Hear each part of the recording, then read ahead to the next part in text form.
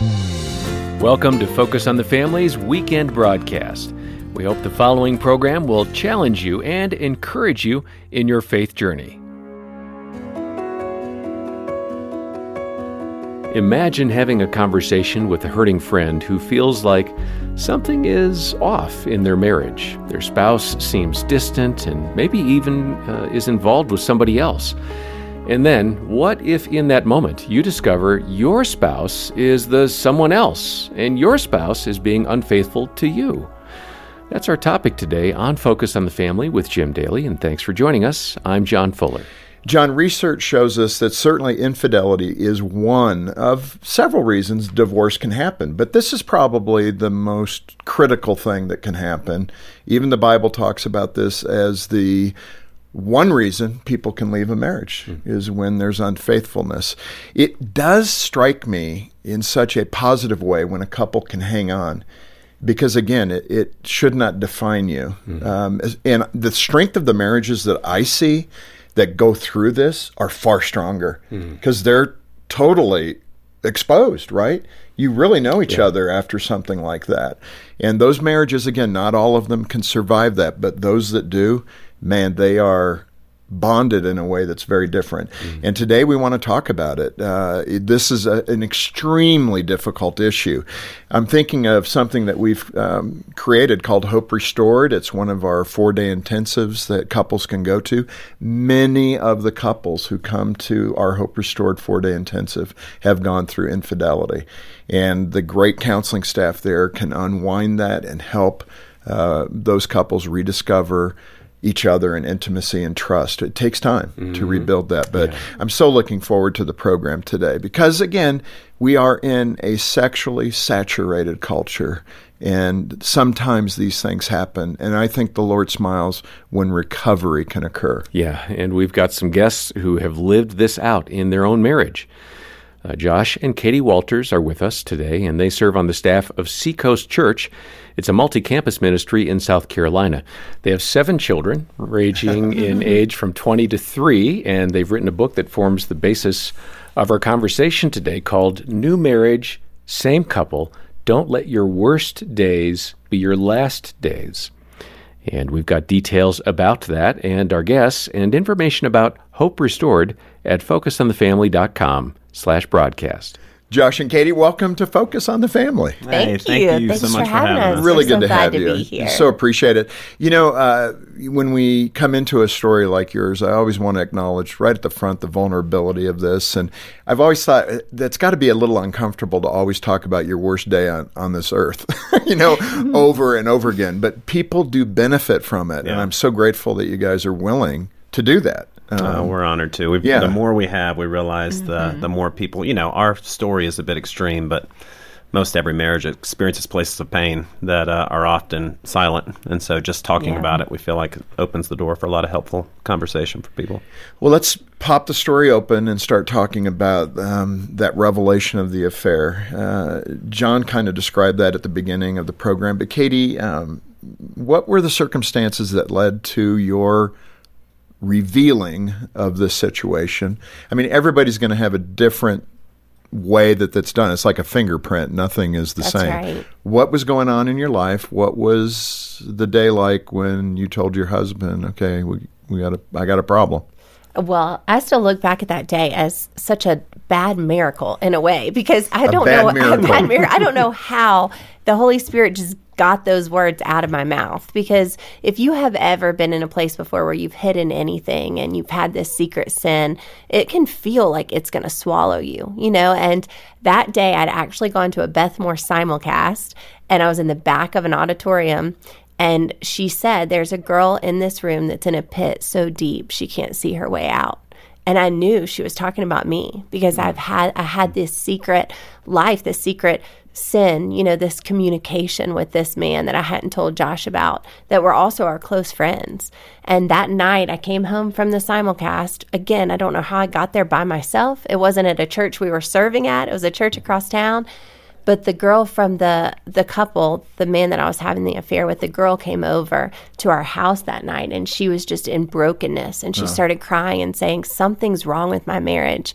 You know, oftentimes they say women can feel there's something going on, something's so she not came, right. And both of you were there? We were both there, sitting with her in the kitchen. And she's expressing this, and you know exactly what's going on. Which was normally not the case. It's part of what made it the bad miracle. But yeah, me happening to be there, sitting down outside with them, hearing her process, and me being confident, like, no, there's no one else. She was like, I think there's someone else in my husband's life. And Josh was like, absolutely not. You know, I know him. This would never happen to him. And when she left that night, as soon as she got out the door, I looked at him and said, what if it's me? What if it's me? That's all I said. That was the moment. And again, which had to have been just the Spirit getting that out of me, you know, to say that. And that was that we all often say in these stories of confession, it's usually the 10%, the tip of the iceberg that the person's willing to get out. And there really needs to be grace for that in that moment, because it's really challenging, you know, to expose the whole of the entirety of the betrayal, the hiding. That's a really unique situation, you know, that the fact that she kind of sensed something was wrong, and then that was partly due to you. Right. I mean, and to say that in front of the two of you, walk out.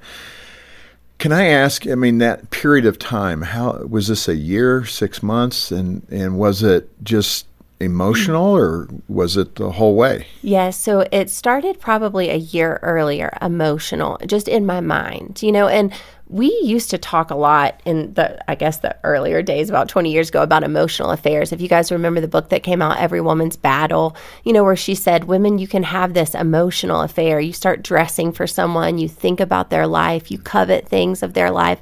That was definitely happening for about a year in my own heart and mind.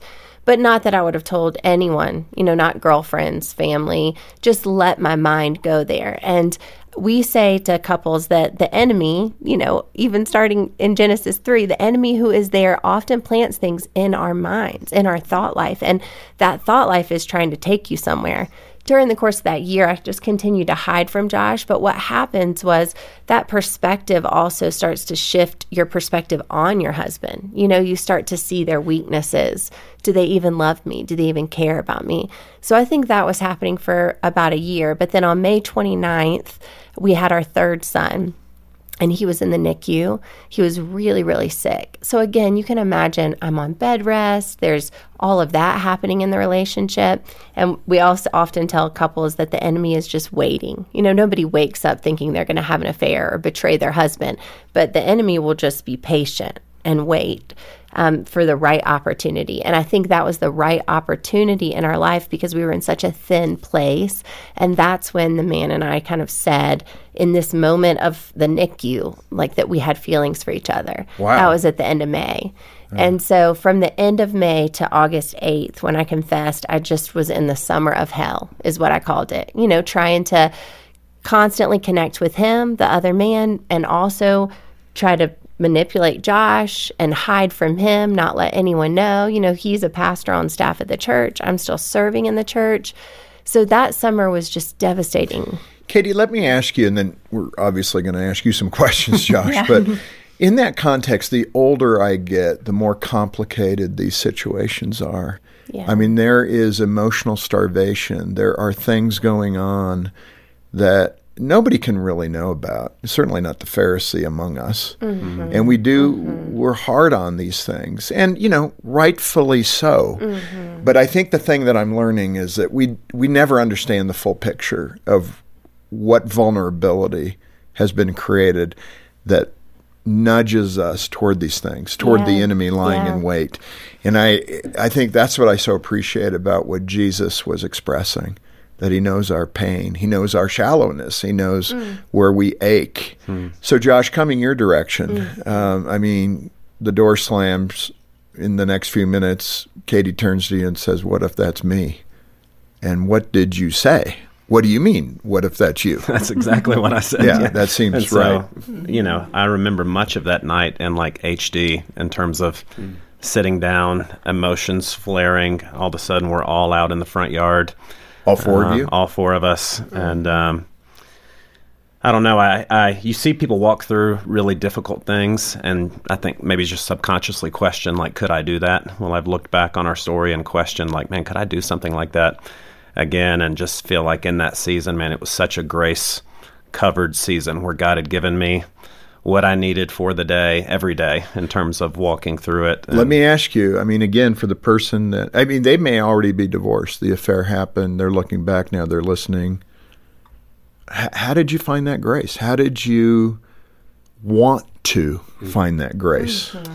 I think I had always had a stubborn faith that, going back to our vows, for better, for worse, for richer or poor, sickness and health, like there was a commitment that I made that I will finish this race with her, and that we felt called to have a large family. I think a lot of our love early on was based on kind of the youthful infatuation with one another. Sure. And I knew there was a love like the Father's, in the sense that, while I was a sinner, he died for me. He chose me. It wasn't about him just delighting in this kid. And there was a new place of love through pain that was largely a choice, that wasn't going to be, as shallow or as driven by attraction and infatuation. And so ultimately, I would say it's all God. I was committed and surrendered to what I believed best, and I believed that me finishing this race with her was God's best, and so I was going to walk through that. Let me press you, because again, this is the one place. Some theologians would argue too that abandonment also fits into this. Mm-hmm. I'm not here to debate the theology of all that, but certainly infidelity is the place that God says that's your exit if you want to choose it, that you're justified to do so. Why did you not choose that path? You kind of just said it, but I speak to the person who did choose that off-ramp. Yeah, so I'd say two things. One, there's very few things that Scripture speaks to that God hates, and I hate divorce being one of those. So part of it for me was knowing, like, okay, I know that on my worst of days, he saw me and chose me. I can't imagine a worse day in our story. And if my love is supposed to resemble the Father's love for her, I'm going to be all in on this and believe God doesn't want us to have a mediocre, mundane story. Me choosing to stay isn't going to bring about a okay outcome. Like fullness, abundant of life is what he's going to author through the midst of this pain. But for the person who's chosen another path, man, his grace is sufficient for you. He's kind and loving and gracious and forgiving, but ultimately, like there are consequences to all of our decisions. Yeah. You're a pastor, so you're counseling couples. Why do you think God said this breach of confidence, this breach of trust is one reason, the reason I would let you out of that covenant of marriage? Why, even though he hates divorce, why do you think he says this is one spot where you can make that decision? It's intriguing to me because God does hate divorce. Mm-hmm. And it's kind of fascinating that this breach even outruns God's command to stay together. Yeah. The whole act of infidelity and betrayal is a soul tie that connects you to another person. And when he talks about this hardness of heart, it can be as if you've left the relationship, And so I just think God's grace, giving allowance for that each person has to make their own choice. But I think about your response to compassion when you first heard my story. And you said, I just in vulnerability want to say, hey, Jesus still loves you. He still loves sinners. And I think about that's what Jesus did when the adulterer was thrown at his feet, is he recognized, we all get lost sometimes. And he stepped in with compassion in that moment and instead drew to her, and pushed the accusers away. And so I think he makes allowances for all people because we get our own choices, but that God's heart, his character is compassion to draw towards those that are hurting, that are lost, And I even think, though, the whole metaphor of Scripture being the bride and the bridegroom, that the Lord is saying, even though you're a harlot to all of us. Yes. That you don't love me the way you should love me. The whole thing is in this context of trust and betrayal. And I think I largely felt like I was praying God's will. Like, he wants us to have a rich, full, and satisfying marriage. And so ultimately the work, I knew there was no switch in her that I could flip to make her want to stay, to make her love me. But I think much of my decision, commitment, choice in that season was aligning with, like, God, I know you want this. This Focus on the Family broadcast will continue in just a moment. Alexis was really unhappy in her marriage and felt like giving up until she found us on the radio. Focus on the Family saved my life. It just was the lifeline that I needed every single day to keep going and keep hoping. I'm Jim Daly. Help us save more families every month by calling 800-A-FAMILY or donate at focusonthefamily.com/joy. Your marriage can be redeemed, even if the fights seem constant, even if there's been an affair, even if you haven't felt close in years. No matter how deep the wounds are, you can take a step toward healing them with a Hope Restored Marriage Intensive. Our biblically based counseling will help you find the root of your problems and face challenges together. We'll talk with you, pray with you, and help you find out which program will work best. Call us at 1-866-875-2915. Thanks for listening to Focus on the Family. Let's resume now with the balance of today's programming. Josh, let me come to you again because you created an acronym. Maybe both of you did this together, I don't know, but STAY.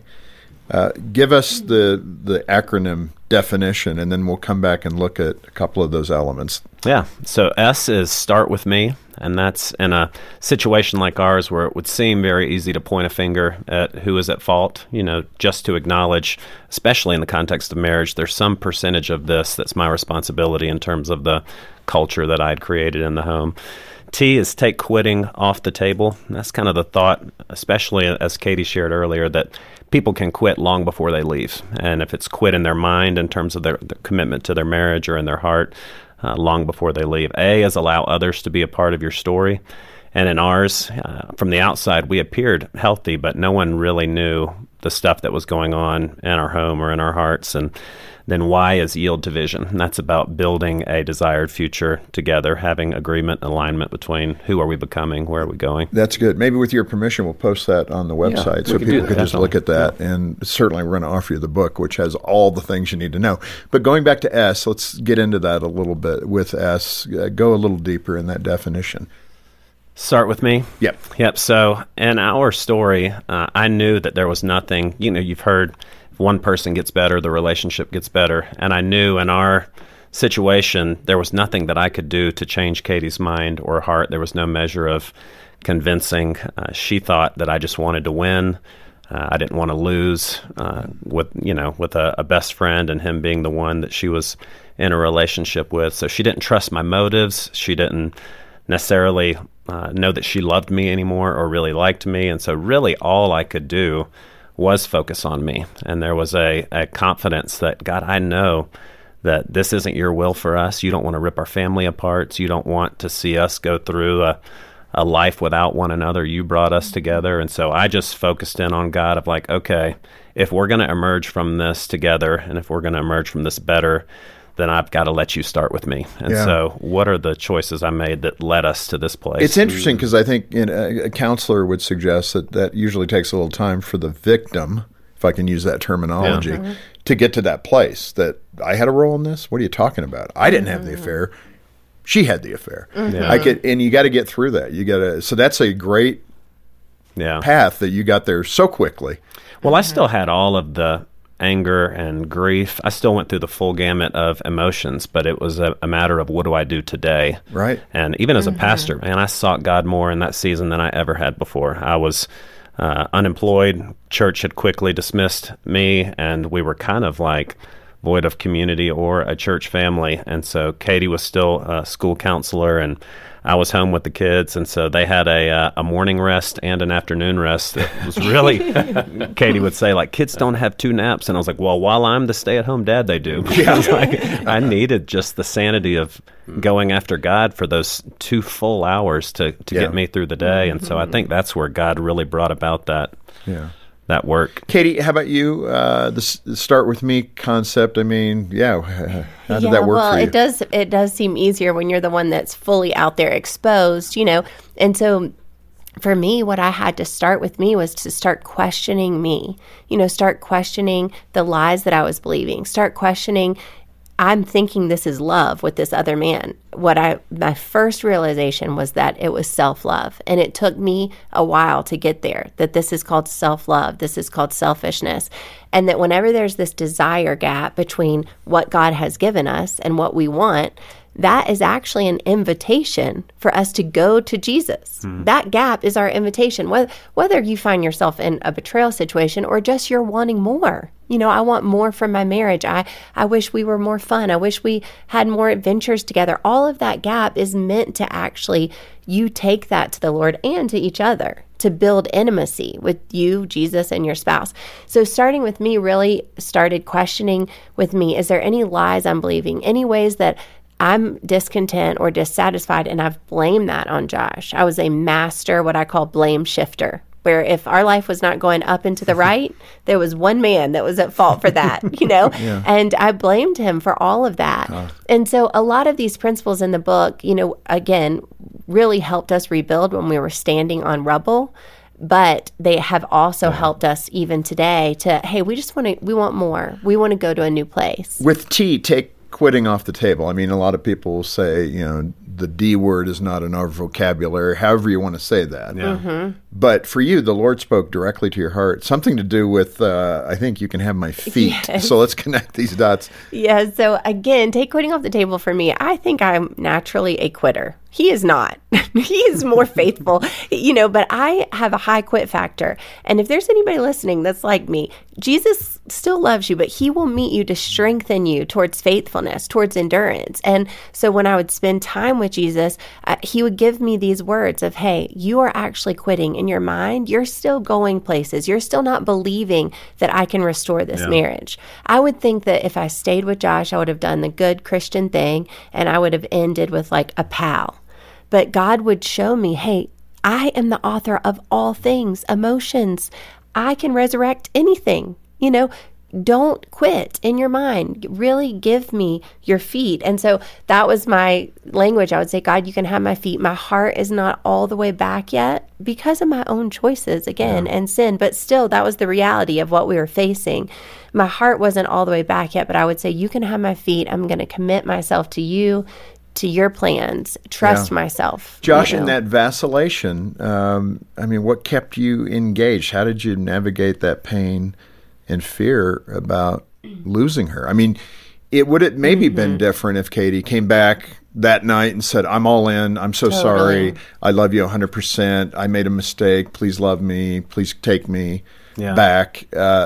But it wasn't quite like that. She was vacillating, which again puts a lot of pressure on you to trust the Lord in the process because you weren't getting the affirmation. Yeah, well, that's where the great news of you can have my feet. It was like, man, that was the best news ever because at least we were using real words, and I knew just by way of her saying, I don't know that I love you anymore. It was evident on her face. I could hear it in her voice. And so, but the fact that she was telling God, you can have my feet, just meant that we're going to be under the same roof every night. I was pray over her every night after she had fallen asleep. I could be the one to serve her when she got home from work. I'd have her cheese and crackers, a little wine and snack plate. I could go on walks with her in the evening. It's like all the little things that I had taken for granted earlier on in marriage or had not done. It's like, man, I was going to do in this season because I felt how fragile the relationship was. How did Luke 23 work into your calculus there? Ultimately, it helped me separate Katie from the act that she had committed. God just helped me see very clearly, like, who she is not what she has done. And so, and that is, God forgive them for they know not what they do. Exactly. And so on a day where if I'm Jesus looking at these people that had mocked, beaten, and persecuted, I'm thinking they know exactly what they've done. Yet his prayer was, Father, forgive them, for they know not what they've done. And so I feel like a big part of that season, you would never get mad at a spouse or a friend for getting up in the middle of the night and stubbing their toe and waking you up. Like, gosh, what are you doing? I'm sleeping. Well, ultimately, Katie had made a decision in a dark place. And so in this season, I could either remind her of her name means pure at heart. I could remind her who God created her to be. I could be a picture of him to her, or I could take my anger, grief, disappointment, frustration out on her, and it just drive us further apart. So ultimately, I took all that to God every day in hopes that he would be the one to work in our hearts at home and rebuild something special. I mean, this time has flown by. We've covered just very little of the story. We're thinking this would be one day, but we've got to come back for a second day and continue the discussion. I think it's so healing for people to hear what you've done, what you've gone through. Again, we started with having to relive the worst epic in your, situation in your life, and yet it's going to help so many people. So if you can, let's stick together.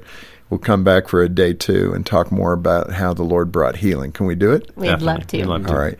If you're in this spot or you know somebody who is, this is a resource you need to get. New marriage, same couple.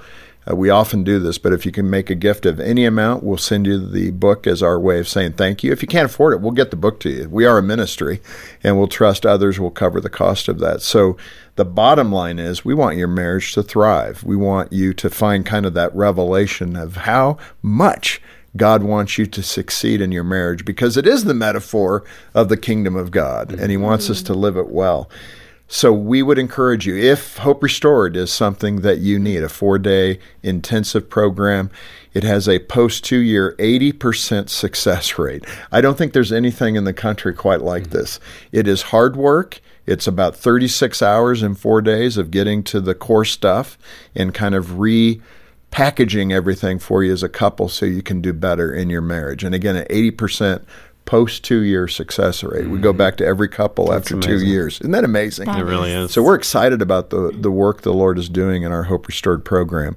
There's a number of locations. Just get in touch with us and go through the details of going through that program. It's probably one of the best things, if not the best thing, you can do for your marriage.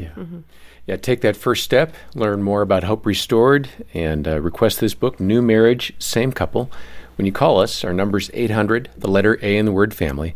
Of course, we have all the details at focusonthefamily.com/broadcast. Again, 800, the letter A in the word family, or focusonthefamily.com/broadcast. And on behalf of Jim Daly and the entire team, thanks for joining us today for Focus on the Family. I'm John Fuller, inviting you back next time as we continue the conversation with Josh and Katie, and once again, help you and your family thrive in Christ. You're listening to Focus on the Family's weekend broadcast. We'll take a quick break and then return with the second half of this program for your family. Stay tuned. You know that situation your family's facing? It's okay to ask for professional help. Focus on the Family's Christian Counselors Network can confidentially point you to a trusted therapist near you. We've been connecting families to verified Christian counselors for more than 40 years. Find a way forward for your family at focusonthefamily.com/gethelp. That's focusonthefamily.com/gethelp.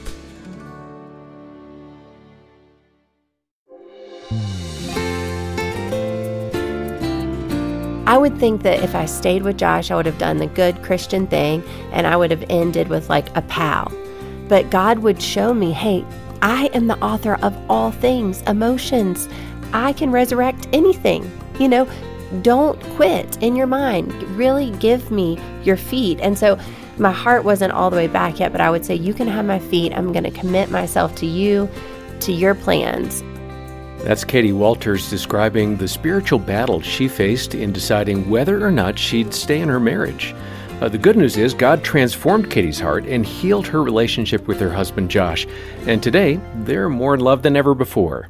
Welcome to another edition of Focus on the Family with Jim Daly. I'm John Fuller. John, this is a really good news story and a miracle about God's grace and forgiveness and restoration of a marriage that seemed doomed to fail. I mean, when you hear the opening of this, you're going, there's no way they could have survived, because many couples believe infidelity means their relationship is over. It's the unpardonable sin, and there's no hope of reconciliation. But as Josh and Katie shared with us last time, God can do amazing things when our hearts are open and tender towards Him. He wants to heal broken hearts and bring new hope to you and your spouse. And certainly, Gene and I want that, right? Who doesn't? That's what Josh and Katie experienced. And if you missed the first part of our conversation last time, I want to urge you to get a download or CD from us, or even better, get the app for your smartphone, and you got the whole library right there. Check the previous episodes on YouTube, which is another way you can watch and listen. Yeah, we're trying to be everywhere we can where you want to listen or watch. And the Walters have captured their story, their remarkable story, in a book called New Marriage, Same Couple. Don't let your worst days be your last days.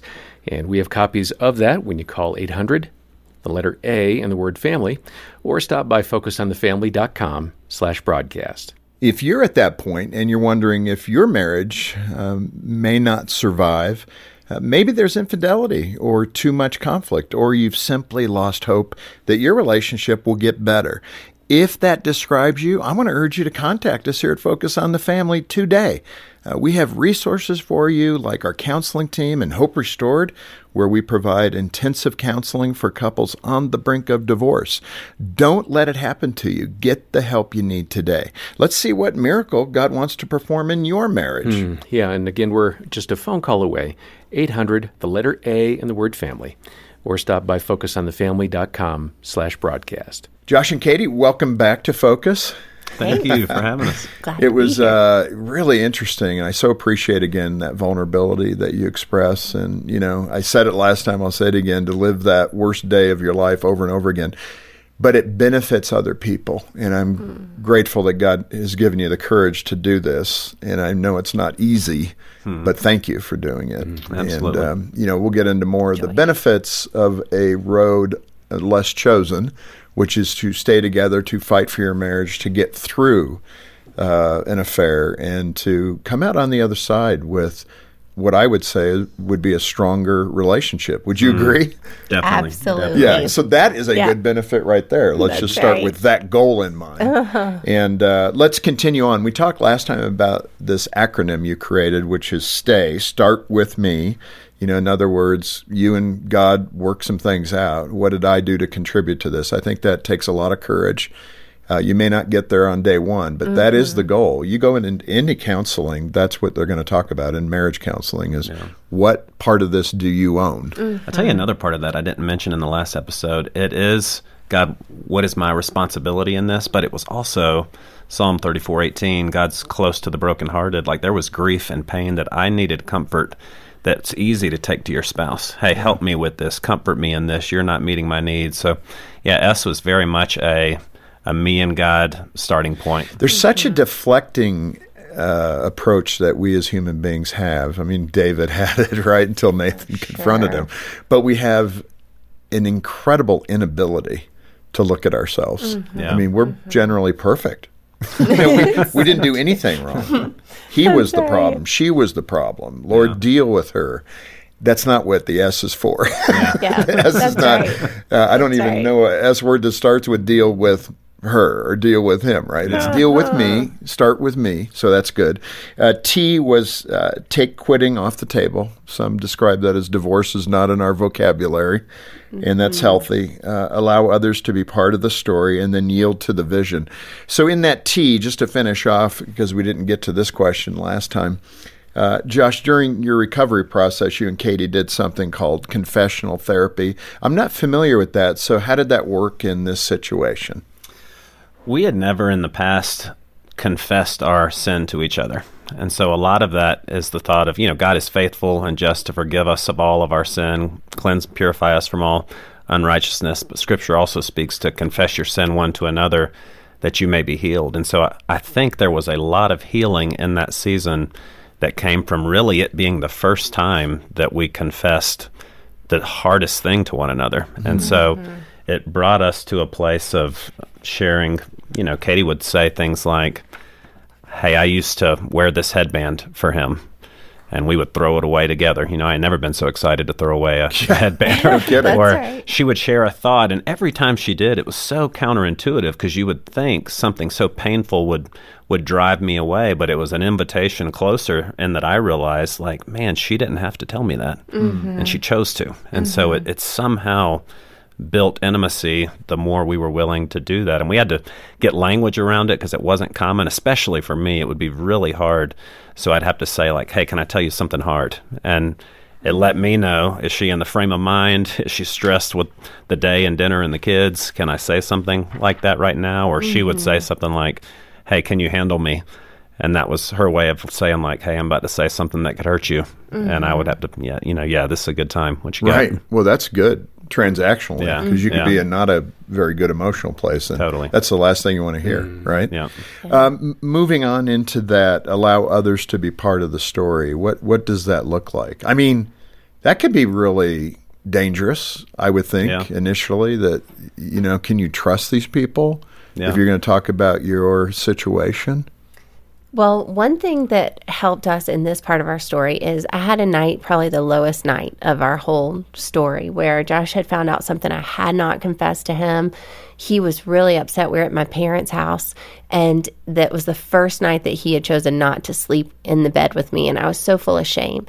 And in this night, I actually was so low. That shame is trying to take your life. I mean, truly, for anybody who's felt this shame before. And where is this in the process? This is probably about 3 to 4 months afterwards. Okay, after the revelation. After the confession. Yeah. We're here at my mom's house, and we're still trying to rebuild, but of course I have all the public shame, but now I also feel this just distance with Josh. Largely because there was still the, pursuit. I mean, it was almost like a so you were like, drawing her back. Yes. And so in this night, I honestly got a knife. I mean, I was feeling so low, but I also had my Bible beside me, and I pulled my Bible towards me. And in this low moment, I started to hear God's voice, and I started to hear him say, Katie, I love you. I have plans for your life. Once I could start to hear the voice of God again, I realized he was kinder than any Christian I had ever known. Mm-hmm.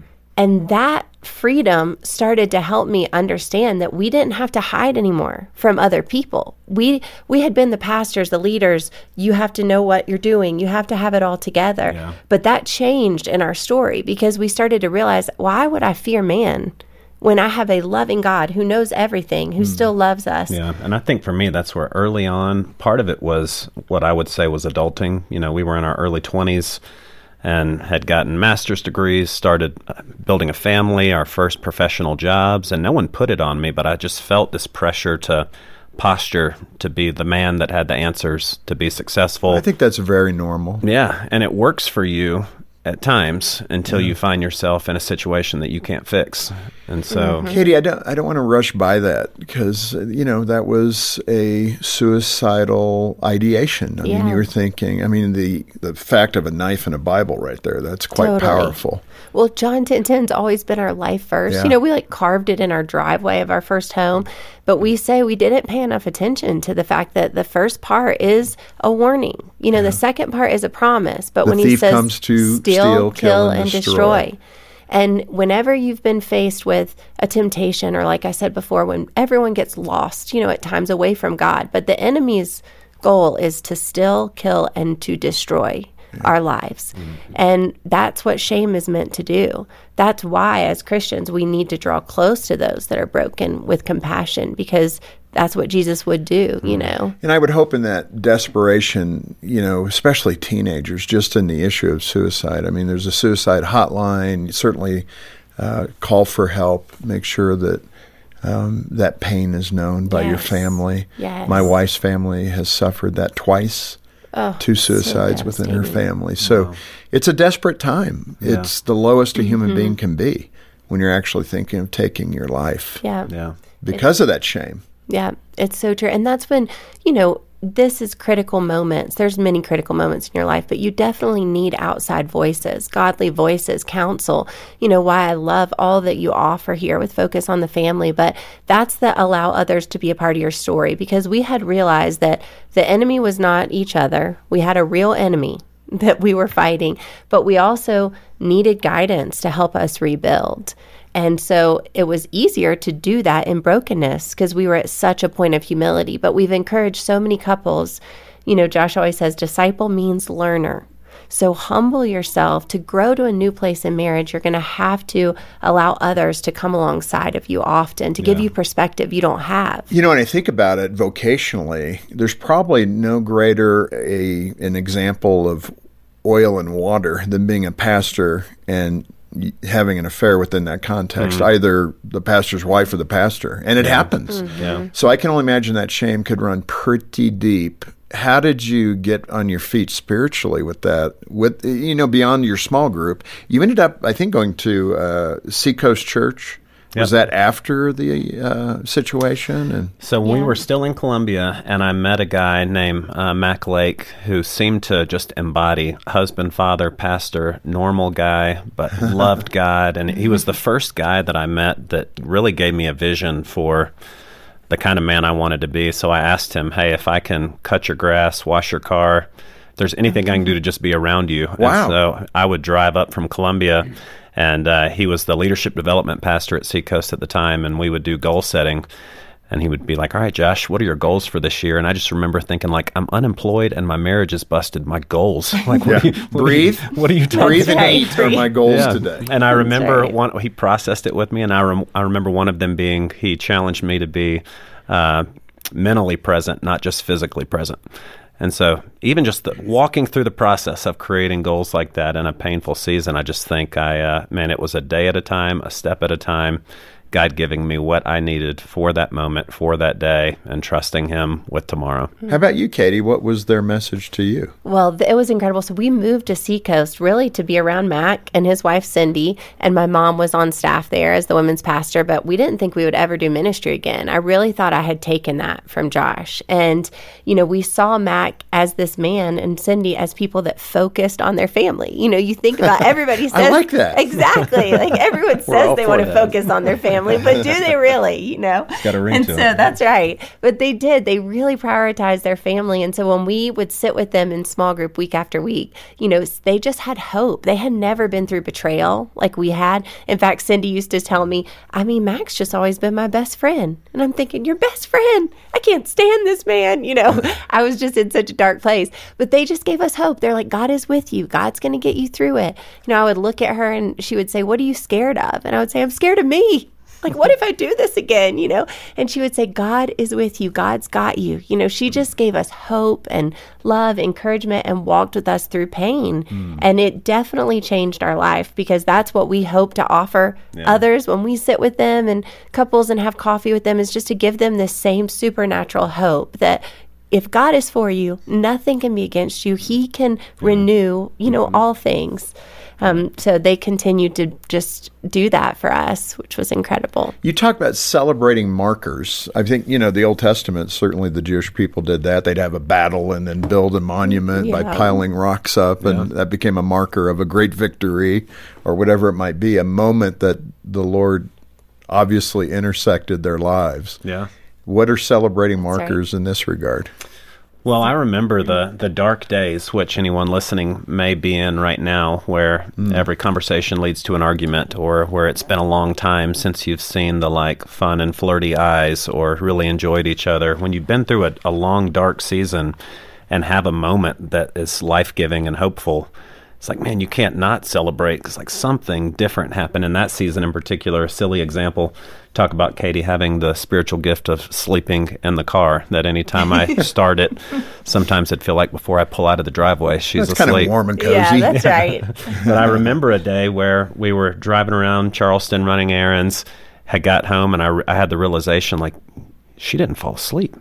We talked the whole time. She was engaged and with me the whole time. And I just remember it being such a line in the sand of our relationship, because that's the kind of stuff we did in college. There was so much anticipation to be around each other. Talk. I was never going to sleep when she's around me, and it happened again, so it's just identifying. But he stopped and celebrated that. You didn't sleep today, So celebrating the markers is really important along the journey, to value, look at what God's doing. Just like putting up those Ebenezers. My mom is the queen of that. She literally has an Ebenezer wall, in the back of her yard where she marks God's faithfulness to our family. This Focus on the Family broadcast will continue in just a moment. Lonnie and Kay's marriage was in trouble. They'd grown apart and lost their love for each other. But then they got help from Focus counselors. I guess what I'd say is I cherish her now more than I did before, and I have a way that I can communicate to her that I did not have before, and Focus on the Family's given me that ability. I'm Jim Daly. Help us save more families every month by calling 800-A-FAMILY or donate at focusonthefamily.com/joy. Thanks for listening to Focus on the Family. Let's resume now with the balance of today's programming. Okay, let's get into the why. Yield to God's vision. Just define, what that means. I think I get it, but maybe not. Well, I love vision. So vision, a definition could be just a clear mental picture of a preferred future. And, if anyone's listening and you lead anything, you have to give vision. You have to give a why. You have to talk about where you're going. But I feel like a lot of times in our marriage and our families, we don't do that. And I would say a big part of our story came because we had vision drift, in the sense that in college we had a very clear picture of who we were going to be, what life was going to look like. But then we started having babies, we got jobs. Life became life. Right, life. Yeah, Mike Tyson's everybody's got a plan till you get punched in the face. Right, that's a good line. And it punched us in the face, and all of a sudden we had responded to life. Instead of going after the vision of who we wanted to become, our life looked more like the result of things that had happened to us. So yield to vision is really more about coming back to the source of saying, like, okay, God, you created me with good works in advance for me to do. You came that I might have life and have it more abundantly. You've uniquely given me gifts and talents. You put me together with this person.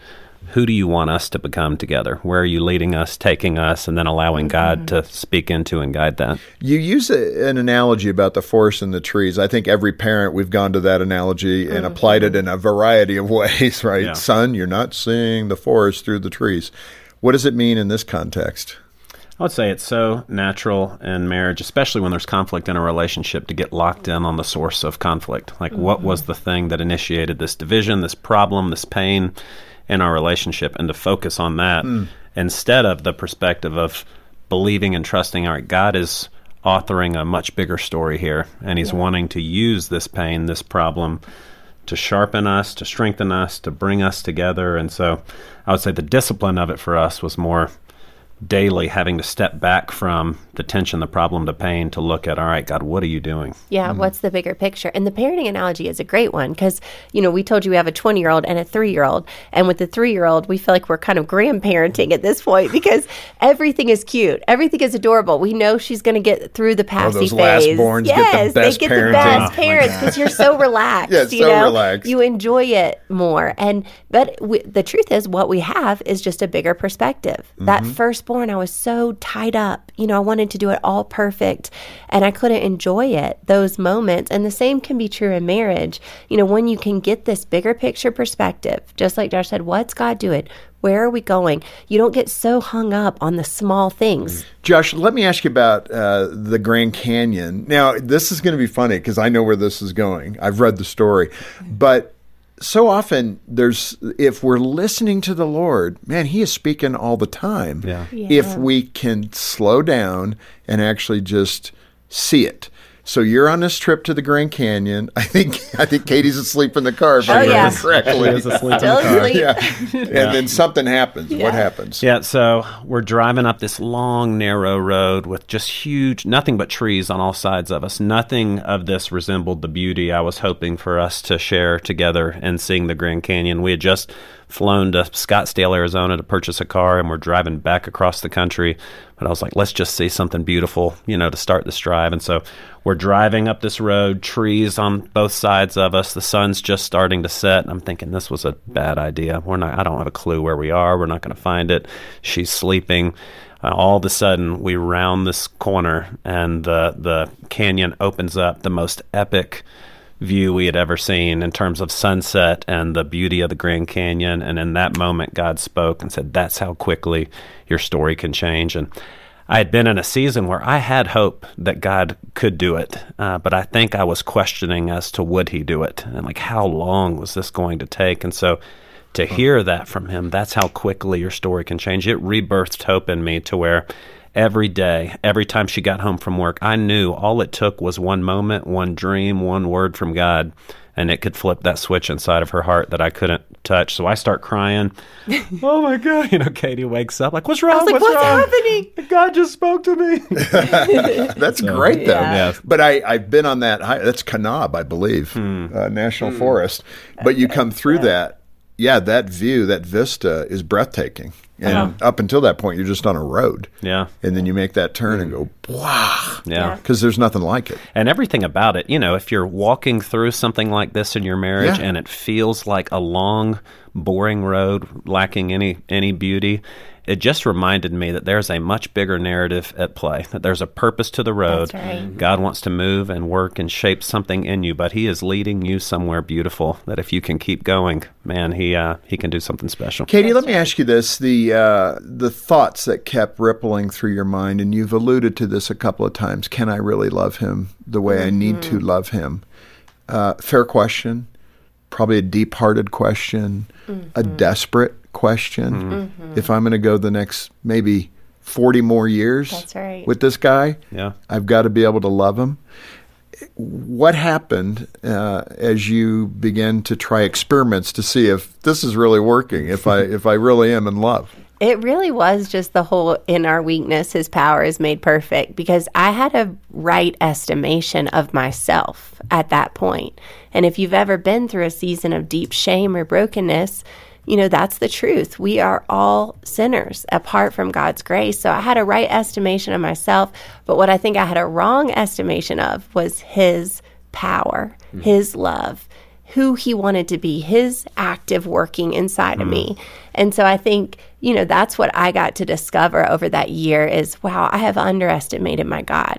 Yeah. He's not going to leave me in this place of brokenness. He's not going to leave me as this, betrayer. And that's why I think we even love sharing about our pain, because we have seen all the miracles that he's done, Another thing that really encouraged me for that in that season of would the love be real? Like, what could it... The fun, flirty, free, amazing marriage we'd always wanted, could he still do that? That word, bara, in the beginning, God created... that word created is bara, and it literally means something from nothing. And so I just loved when she would say, I don't know that I love you anymore. I was like, check, like watch him do something from nothing. You mark those words, because I know God can do it. Wow. And he did. Yeah. That's pretty amazing. You had that attitude rather than some other things you could say. Well, it was good. And that's like, man, I just feel like so much of it, the angels appearing to the shepherds, behold, I bring you good news that'll cause great joy for all the people. Like if you're in a season of marriage where you would say this is not great joy, then just know that God is not done. Like he wants abundant life for your marriage. And so if it feels like nothing, just know he is the God of creating something from nothing. Well, that's really good. And what a great note to end on. This is perfect. And I'm so grateful to you for, again, coming and telling us about all the flaws, but then how God tied it in a bow. And that's what's most important. And the recognition that, we're broken people. Yeah. And so often in the Christian community, we're trying to put that perfection forward. Yeah. And underneath that little wrapping paper is a lot of brokenness for all of us. So I love that. Just the way you turned toward the Lord and said, okay, Lord, work on me, and then help us. And you're a walking testimony. You're your own Ebenezer. That's right. So hopefully your mom has that on the wall, the picture of the two of you, what God can do to bring a marriage together. And if you're in that spot where it's not working and there's so many thoughts you're having, probably, Lord, where are you? He's there. Let's start that conversation. Give us a call. We have great, caring Christian counselors, and the donors allow us, through their financial support, to have about 20 counselors on staff, and they do this all day long. They talk to couples, talk to people about where they're at, and get them started toward healing. And, of course, this great book, New Marriage, Same Couple, is a resource we'd like to get into your hands. If you can make a gift of any amount, if you can become a monthly sustainer, Gene and I do that. We do John, as well. You and Dina do that. It's a great way to help the ministry. It evens out the cash flow for the budget for the year, or a one-time gift. Either way, we'll send you a copy of the book as our way of saying thank you for being part of the ministry. If you can't afford it, we are going to get it into your hands. So just call us and say, I don't have the money right now. We'll get it to you, and we'll trust others will cover the cost of that.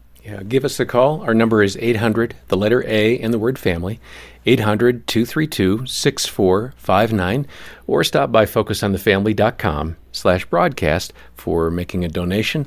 Also for getting a copy of the book, New Marriage, Same Couple, by Josh and Katie Walters. And then finally, there's details there about Hope Restored, our marriage intensive. We've referenced it a couple of times these past few days.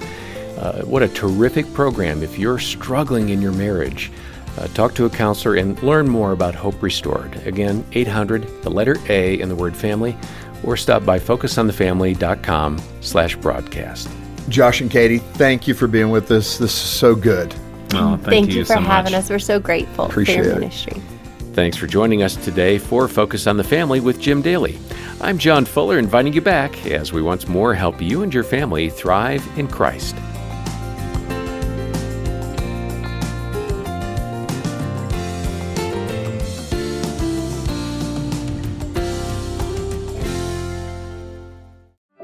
Is your marriage holding on by a thread? For deep hurt, you need deep healing that only comes from the Lord. And you'll find it at a Focus on the Family Hope Restored Intensive in Michigan.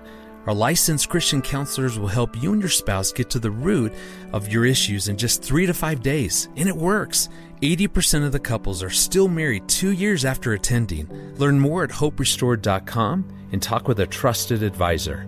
That's hoperestored.com.